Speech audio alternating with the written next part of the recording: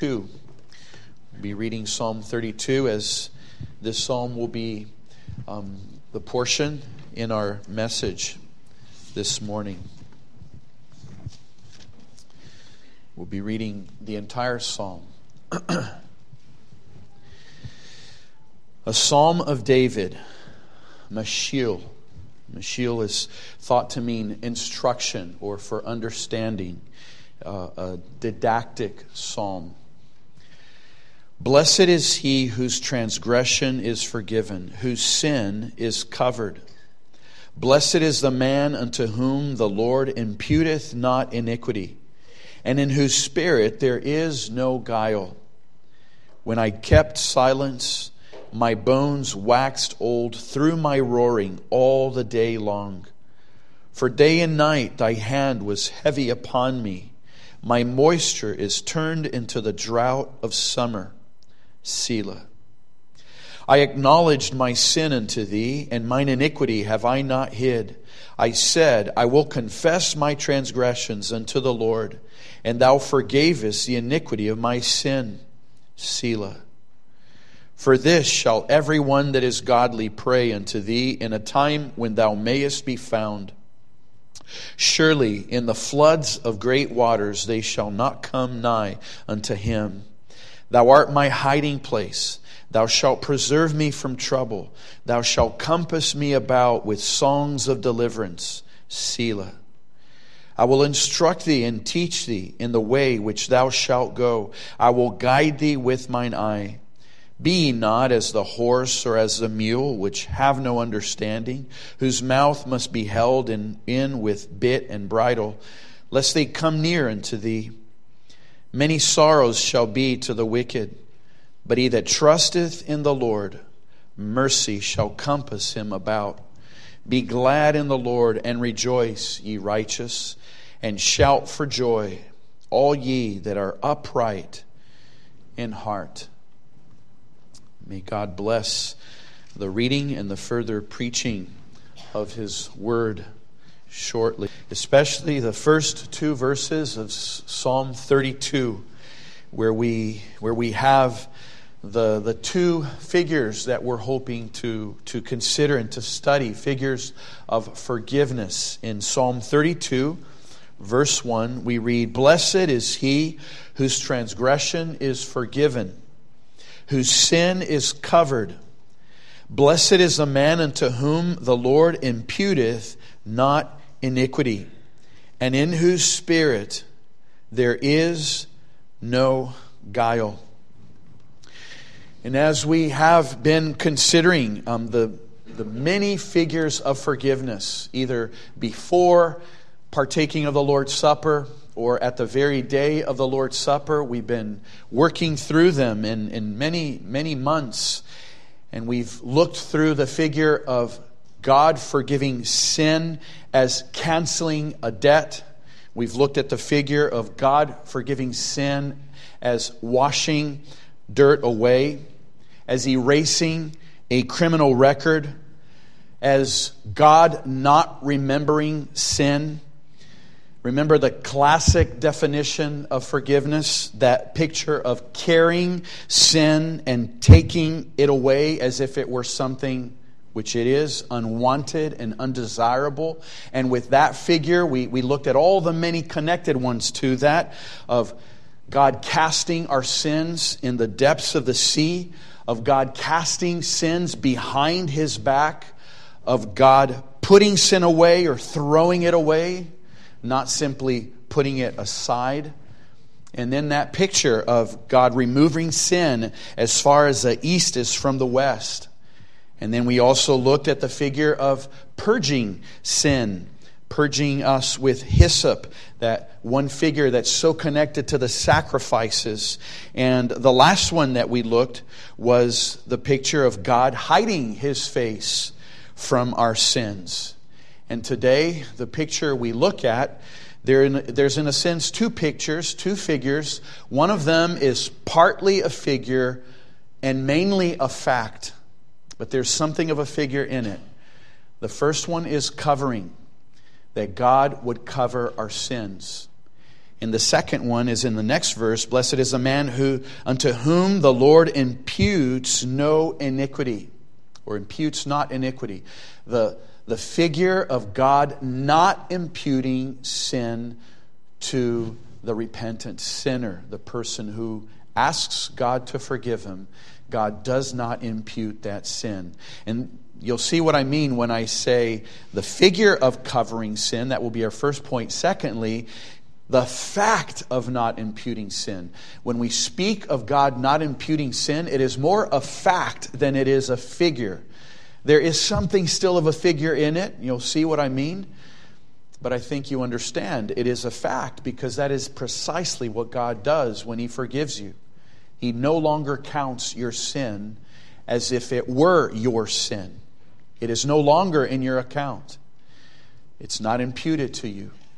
That's why you are blessed, if that is so, if that is the case with you. And then thirdly, we will look at the great blessing of forgiveness. This psalm brings many blessings, and we will just work through them. And so the purpose of this psalm, before we still go to our first point, just a little note in terms of purpose. I made reference to this, that the word mashil is thought to mean, if you were to translate it, that it means to understand, to comprehend. So this is called a psalm of instruction.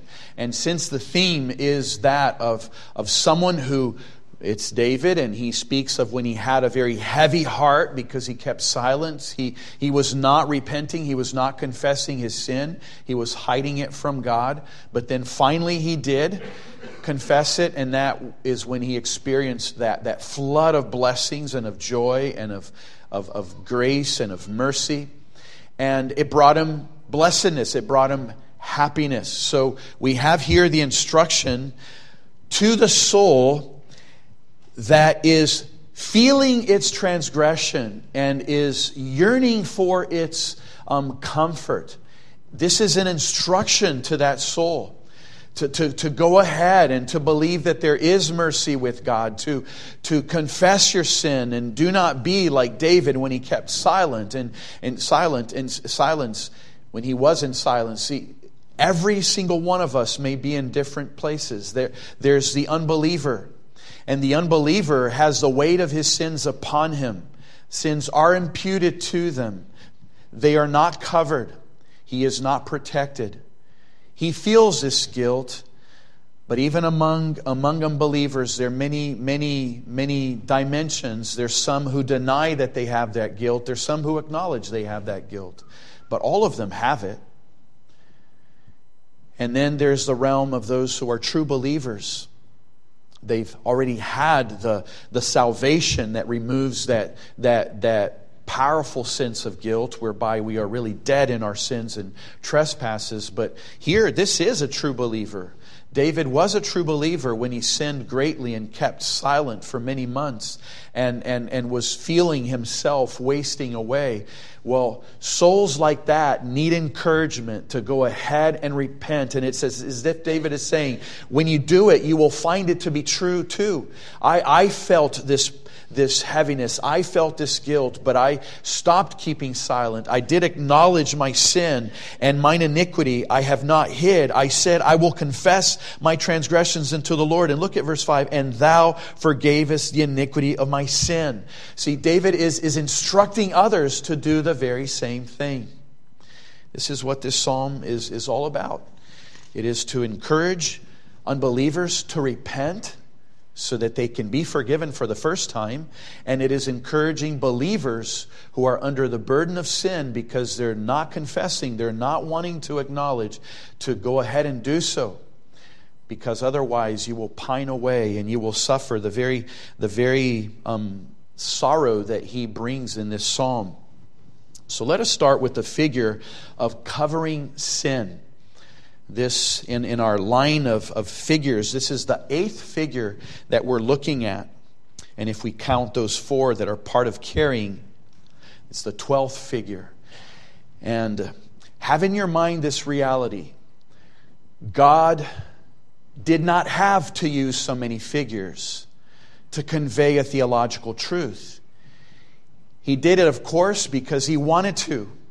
And of course, the message is very clear. He wants this theological truth to be understood. Even with the thought that we would then want to really study the issue and look at each one of these figures, and you would have to sit through all of these sermons where you're being taught that God is a forgiving God. And think of the reality, beloved. If there were only 2 pictures, then there would have been 2 sermons. But we have spoken of all these dozens of pictures so far. And what it forces us to do is to learn the reality that God is in the business of forgiving sins. And it also speaks to the reality that in our human heart, we resist acknowledging this. Not because we don't want the blessedness of forgiveness. Of course we do. But the reality is that our hearts, because of its pride, we want to stay where we do not acknowledge our sin and our iniquity. This psalm brings great blessedness, but only for the soul that acknowledges that it has sinned against a holy God. And this is the tension in which every heart lives. This psalm is offering that which the soul needs the most. But in our human nature, this is the last thing we want to acknowledge. I like to say that the problem is out there and look at the world and what it made me do. But this psalm is actually showing the problem is right here. And look at how I've offended a holy God. This psalm, in a sense, erases the whole world. It doesn't matter what people have done to you. It doesn't matter what you have suffered in regards to other people or the system of this world. This psalm is opening the window of your own heart and showing where the problem is. But for the soul that then acknowledges it, there is this instant blessing and this great rejoicing, because you did go to the one who can solve the greatest problem that your heart has. Your greatest problem is not other people. Your greatest problem is not the upbringing that you've had. The greatest problem is not the financial markets that we're in. If you were to lose your job and be destitute and have disease, those would not be the greatest problems. See, all of the sad sorrows of this world are because of sin. Sin is our greatest problem. And someone might say, but Pastor, I'm suffering because someone died. Death is a very great problem. Yes, and it's the wages of sin. But I'm troubled because that person without Christ will go to hell, and hell is the greatest problem. Hell exists because of sin. Well, then Satan, he must be really the greatest problem, because he's the king of that whole realm. Satan was an angel before he sinned. You see, beloved, sin is your greatest problem. And not the sin of your neighbor or the sin of your spouse, but the sin in your own heart. Because I will not have God's heavy hand upon me because of that person's sin. I will have God's heavy hand upon me because of my sin that I keep quiet about, that I hid, and that I don't confess. And so this psalm really brings the balm that would heal the greatest malady that every heart in this whole entire world is suffering. We need our sins to be covered. And that is why we're suffering. We suffer when it's not covered. Well, let's look at this picture then of covering sin. There are really 2 thoughts regarding the picture of covering. So you immediately realize this is a picture, because it's not in the sense that, boys and girls, if you were to think of sin as an object that is in my heart, and then you were to think that God just covers it, that's kind of, in a sense, the picture, but you see that it's not the fact, because that would mean that sin is still there. And that's not what happens. God carries sin away. So the covering of sin is only a picture. And it's in these two ways. The first one is in the sense of protection. In the Bible, covering regarding God's people always has a sense of protection. And in some commentaries, they make these associations, like Noah, who was covered from the flood by being in the ark. Or think of the Ark of the Covenant. It was covered with the mercy seat over it. Think of when Moses was wanting to see the glory of God. God protected Moses by covering him with his hand and putting him in the cleft of the rock. See, there was a covering for Moses as a protection. Think of when Israel was in the very day of Passover, they were covered by the blood of the Lamb, and so that the angel passed over them and not through them. Think also of Israel as they went into the wilderness. They were covered by that cloud during the day. See, it protected them. We're speaking of a covering for our sins because of our sins. See, think of this. Remember Adam and Eve? As soon as they sinned, they felt they needed covering. And putting those fig leaves upon them was them trying to protect themselves because they had sinned. But what fig leaves cannot do, God can do. And so we're speaking of this covering that comes from the Lord because of our sins. It's protection. But then there's a second element to this picture, and it's, we could say the word hiding, and we need to explain it. Because in the very psalm, he was in trouble because he was hiding his sin. But then it's the psalm that he's asking God to cover his sin. But see, this is the thing. If you're hiding your sins from God, you're the one covering it, and that's when the trouble arises.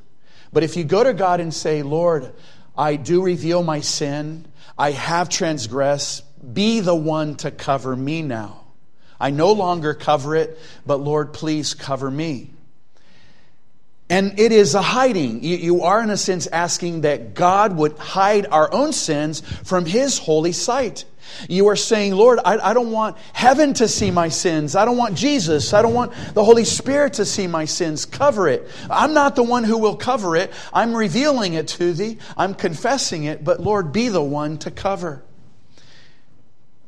So that I will be protected even from Thy very wrath. It's one thing to ask God to cover it. It's quite a different thing for you to cover it. That's what Adam and Eve were trying to do. God came, and then at the end of the day, He covered them with that skin of the slain animal.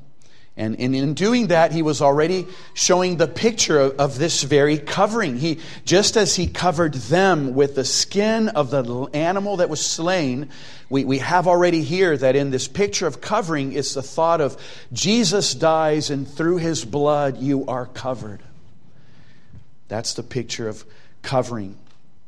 Stephen Charnock, he brings this dimension to it, and it's very beautiful. Remember, we looked at the figure of blotting out. And that blotting out, it's not so much the erasing. It's in the days that you really couldn't erase. There wasn't pencil, there was ink. And if it was using parchment and you wrote the wrong Hebrew letters, you would then use ink and just blot them out. You would cover those letters. And then remember that there was the other way of blotting out if you were using a tablet of wax.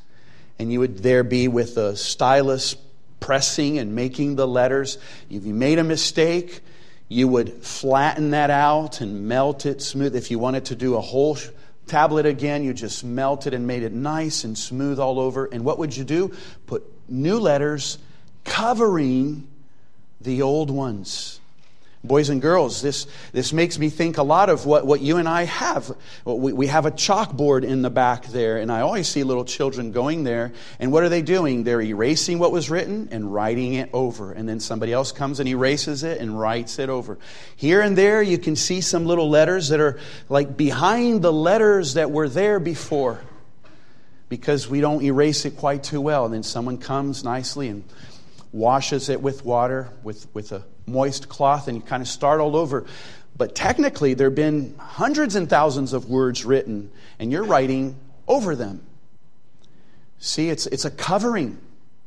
And this is the picture here, that, okay, I have my sins, and here may be a sin of stealing, but then Christ covers that.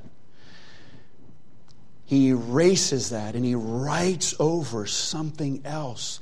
And this, beloved, is what takes us to the second point, the fact of not imputing sin. These two figures together in this psalm are so providential. Obviously, it's an inspired psalm. It's the Lord speaking to us. And the concept of having our sins covered immediately brings a thought of what is there instead of what was the sin. Because see, with the wax tablet especially, you only cover that with other letters. You're not going to smooth that and just leave it as a smooth tablet. You smooth it in order to use it again. And think, boys and girls, as playing in the sand at the beach, and you're writing a name, but then you don't like it how it was written, so you flatten that sand again and you write another one over it. And this is what leads us then to this second point, the fact of not imputing sin. When God covers your sin, He doesn't leave your, for example, there was stealing, and then He covers that stealing, and there's nothing there to replace the stealing. We will see two things here. One of them is this, the concept of covering and the non-imputing sin put together. It's kind of like this. Let me read the psalm again to bring the flow. Blessed is he whose transgression is forgiven, whose sin is covered. Notice that the psalm forces me to know that the forgiveness is the same thing as the covering. It's another way to explain the forgiveness. Whose sin is covered. Blessed is the man unto whom the Lord imputes not iniquity. To see if He looks at my heart and the stealing that was there, the theft that I committed was blotted out, if it was covered, well, He doesn't impute that to me anymore. He doesn't account that theft that I committed to my account any longer because it was covered. See, the non-imputing flows out of the covering.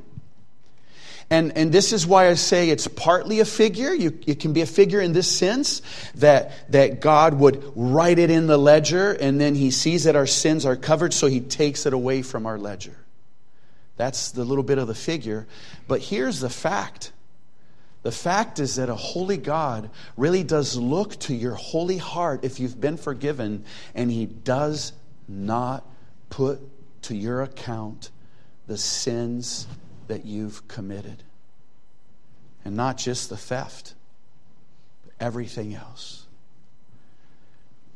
It's not imputed. It's not counted. It's not put to your account. Remember, the imputing is that financial term. It's an accounting term. It's the idea of opening your bank account, and it's maybe you have $100 there. The next day, somebody put to your account something because they made a transfer, and you look and there's $1,000 from a friend who deposited it in your name. It's imputed to you. And now that it's in your account, it's yours. Well, let's say you open there and you see it's negative. That's the picture of a sin. And then you go the next day and it's positive because someone put money there. And so the negative is not any longer imputed to you. What you were owing is no longer accounted to you. But so this is the connection. The fact God covers makes it where He doesn't impute. But even as we're bringing this, we need to speak of the next connection. And the next connection is the non-imputation of sin and the imputation of righteousness. And the authority we have to do this comes from God's Word, where Paul, Apostle Paul, he is referencing this very passage we have read, the first two verses in Romans 4. And he starts like this in verse 6. He says something that maybe we wouldn't have thought of. We would maybe think, okay, it is associated, but maybe I don't have the authority to just put this two and two so closely connected. But look what Paul says. He says, even as David also describes, this is Romans 4:6, describes the blessedness of the man unto whom God imputeth righteousness without works. These words are not in Psalm 32. But Paul is speaking as if they were, because, and then the very next verse he says, saying, blessed are they whose iniquities are forgiven and whose sins are covered. Blessed is a man to whom the Lord will not impute sin. Paul, inspired by the Spirit, is interpreting these verses in the Old Testament to us. And he's saying, when God says that He covers sin so He doesn't impute it anymore, it means that He does impute righteousness. So He doesn't just say, okay, there's no more theft because I cover it, so I won't put theft anymore to your account. Well, He puts righteousness there in the place of that theft. Where there is anger, He puts love. Where there was worriedness, there is now peace. Where there was hatred, there is now love. Because that's what it means to be righteous. And so really we enter the realm of the imputation of the righteousness of Christ. So the figure of having our sins covered is connected with our desire that we would be covered with a cloak of the righteousness of Christ. And it's not in the sense that we're covered with righteousness, but inside we're full of sin. No, because that was carried away. It's the other pictures of forgiveness. And that it's erased, that it's thrown away. It's not really there. So don't let the covering thought make you think that sin is still there. God just covered it and He doesn't see it. No, it's really not there anymore. The covering is just a picture to help you understand how truly God graciously forgives. You put all these pictures together and you really have this big sense of what happens to sin in our hearts. It goes away. But this leads us to our third point, the great blessing of forgiveness. The very last portion of this point, we will look at the foundational reality of how can this be possible. This is not theological wishful thinking. There's theological, physical, spiritual realities to prove all that I'm saying, and for this to be true. The first thing I want to do here in the great blessings of forgiveness is to just go through the great list of counter blessings, of woes, really, if you would like.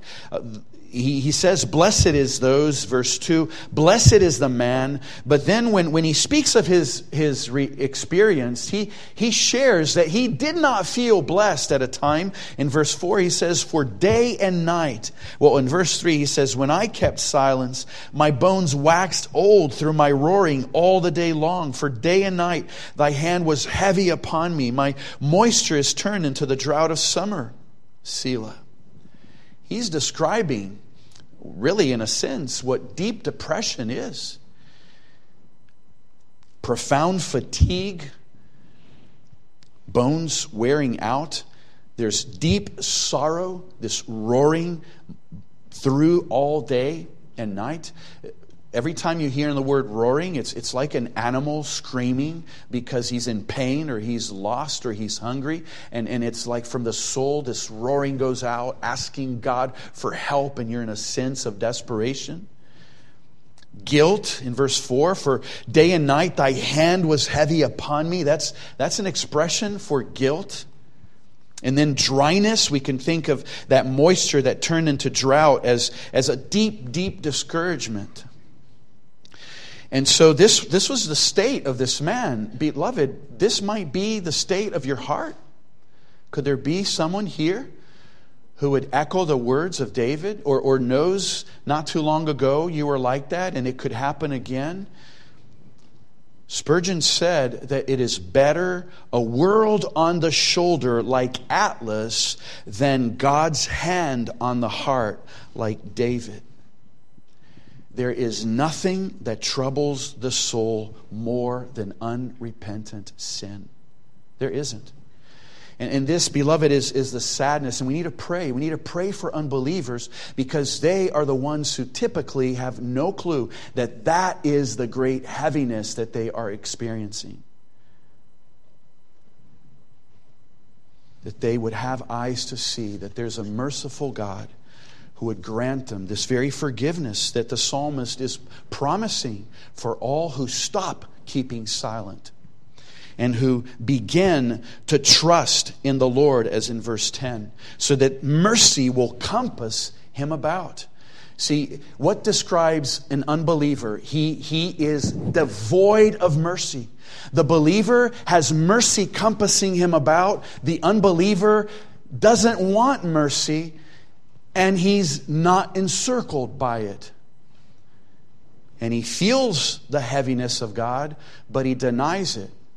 Because to acknowledge it means to acknowledge that I'm a sinner. It means to acknowledge I have failed. It means to acknowledge I need help from outside of me. Look at the world of today. You go into those bookstores and there's a whole self-help section.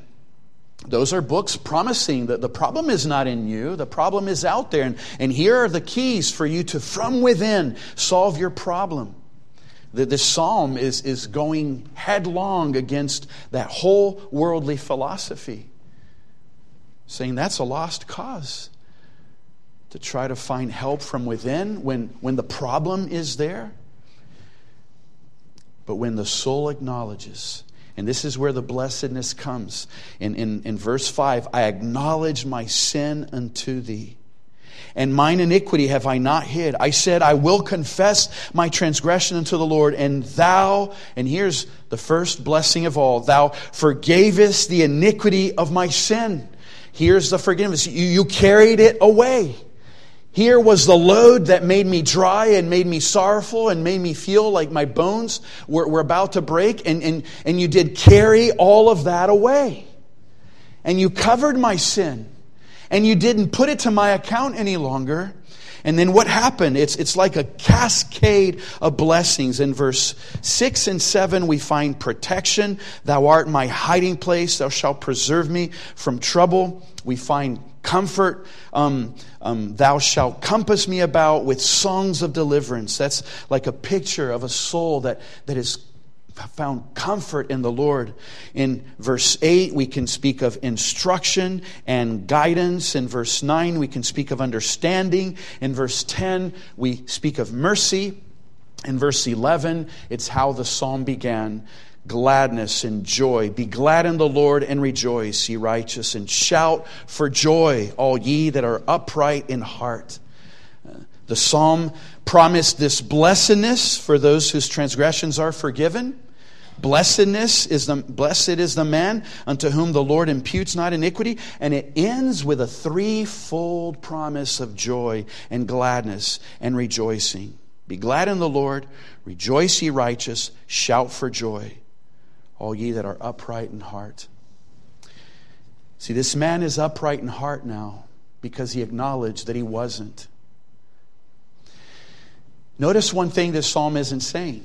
It's not saying, blessed are you if you obey the 10 Commandments perfectly. We would all be miserable because none of us can. Blessed are you if you never miss one Lord's Day and one prayer meeting and you pay all your tithes and you do everything just right. We would all be miserable. Because if we did all those things thinking that's how we would attain blessing, we would be sinning even in doing them. So we wouldn't be blessed. It is saying, blessed are you if you're forgiven. And what does that mean? You're someone who acknowledges that you need it. What does that mean? It means you're acknowledging you're a sinner. See, that's where the world doesn't want to go. That's where our human heart doesn't want to bow to. That's where our pride doesn't want to be lowly to acknowledge. And yet, it's the remedy. It's the cure-all, you could say. If you acknowledge your sin, If you confess your transgression, if you trust in the Lord, verse 10, you can be certain that He will forgive you of all your sins. Spurgeon, let me read a quote from Spurgeon. Pardoning mercy is of all things in the world most to be prized, for it is the only and sure way to happiness. A full, instantaneous, irreversible pardon of transgression turns the poor sinner's hell into heaven and makes the heir of wrath a partaker in blessing. Note the three words so often used to denote our disobedience: transgression, sin, and iniquity are the three-headed dog at the gates of hell, but our glorious Lord has silenced its barkings forever against His own believing ones. The trinity of sin is overcome by the trinity of heaven.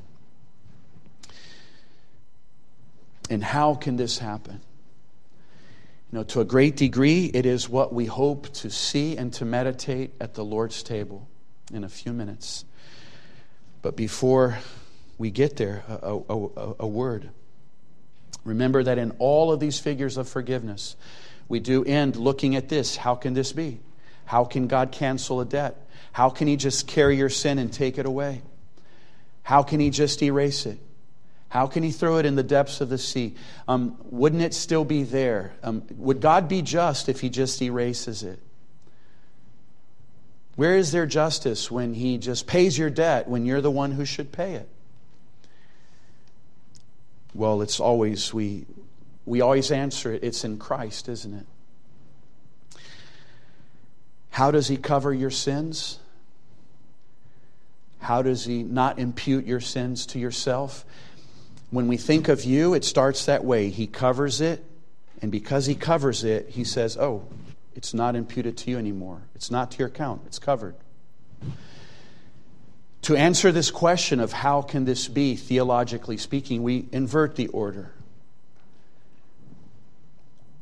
Our sins were imputed upon the Lord Jesus Christ.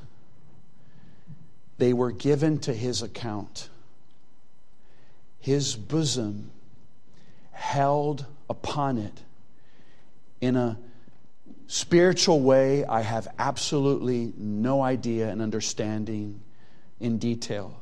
But He who knew no sin became sin for us. That's how the Bible describes the ledger of sins that enter the account of Jesus. That theft that was covered is now in the account of Jesus, as if, remember that's always the key word, as if Jesus was a thief. He never was, but it's in His account. That lie and that lust and that anger, all into the account of Jesus. And because it was in the account of Jesus, it was uncovered. See, God covers sins in you when you repent. God uncovered sins in Jesus that were in His account. And notice how this was true even in the physical sins. Christ comes before a judgment seat, and there is a man who says, you are a blasphemer. And then the votes are cast, and the majority say, yes, a blasphemer. See, that's the imputation of sin, as it were. We're putting to your account that you are a transgressor to this degree. You deserve the death penalty. And it was uncovered. The whole world around was knowing here was a blasphemer going to the very tribunal of Pilate. He arrives there, and what's put to his ledger is that he is a traitor, that he has committed treason. He is a king of the Jews, he declares. He needs to die. We have no king but Caesar. And although Pilate was wanting to go against that, he found him to be with no kind of lawlessness, ended up going from the Roman system in the ledger of Jesus. Yes, He is a traitor. He will die the death of the cross. There was even a sign saying, this is the King of the Jews. See how uncovered were these sins that were imputed to the account of Jesus. And everybody who walked and saw the Lord Jesus, see, there was this reality. He was uncovered before all. This is a man full of sin, full of crime. He deserves to die this death. There's a sign saying, this is his crime. That's how your sins are covered. And why? They're not imputed to you. Because of Jesus. Because on Him they were imputed and uncovered. And Christ even suffered that picture of covering for you. It is a protection. If you're uncovered, it is a lack of protection, so that the wrath of God and the jeers of the people and the darkness of this world were afflicting the soul of the Lord Jesus Christ. He was unprotected in every direction. And of course, the hardest of all was from heaven's direction, where He felt the very wrath of God for the sins that He carried. William Gurnall, the Puritan, says, "To us the remission is entirely free. Our sponsor, that's Jesus, having taken upon Him the whole business of paying the ransom, His suffering is our impunity, His bond our freedom, and His chastisement our peace." This is what happens when God covers your sins, and how He's able to do it and remain just, because the Son willingly went to the cross to do and to undergo just that. Let us pray. Our gracious, glorious God Almighty, how we thank Thee, Lord, for this blessedness. Help us, Lord, help all of us understand, if Jesus had not died on the cross and received the ledger of our sins and have been uncovered to Thy very wrath, it would mean that our sins would all be listed to our account, and we would be uncovered, and we would have to face Thee on the day of judgment.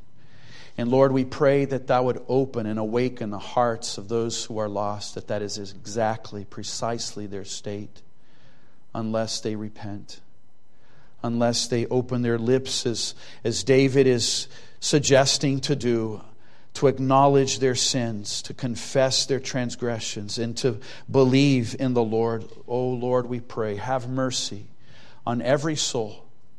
For even us as believers need Thy mercy to continue to repent day after day, that we may experience this blessing.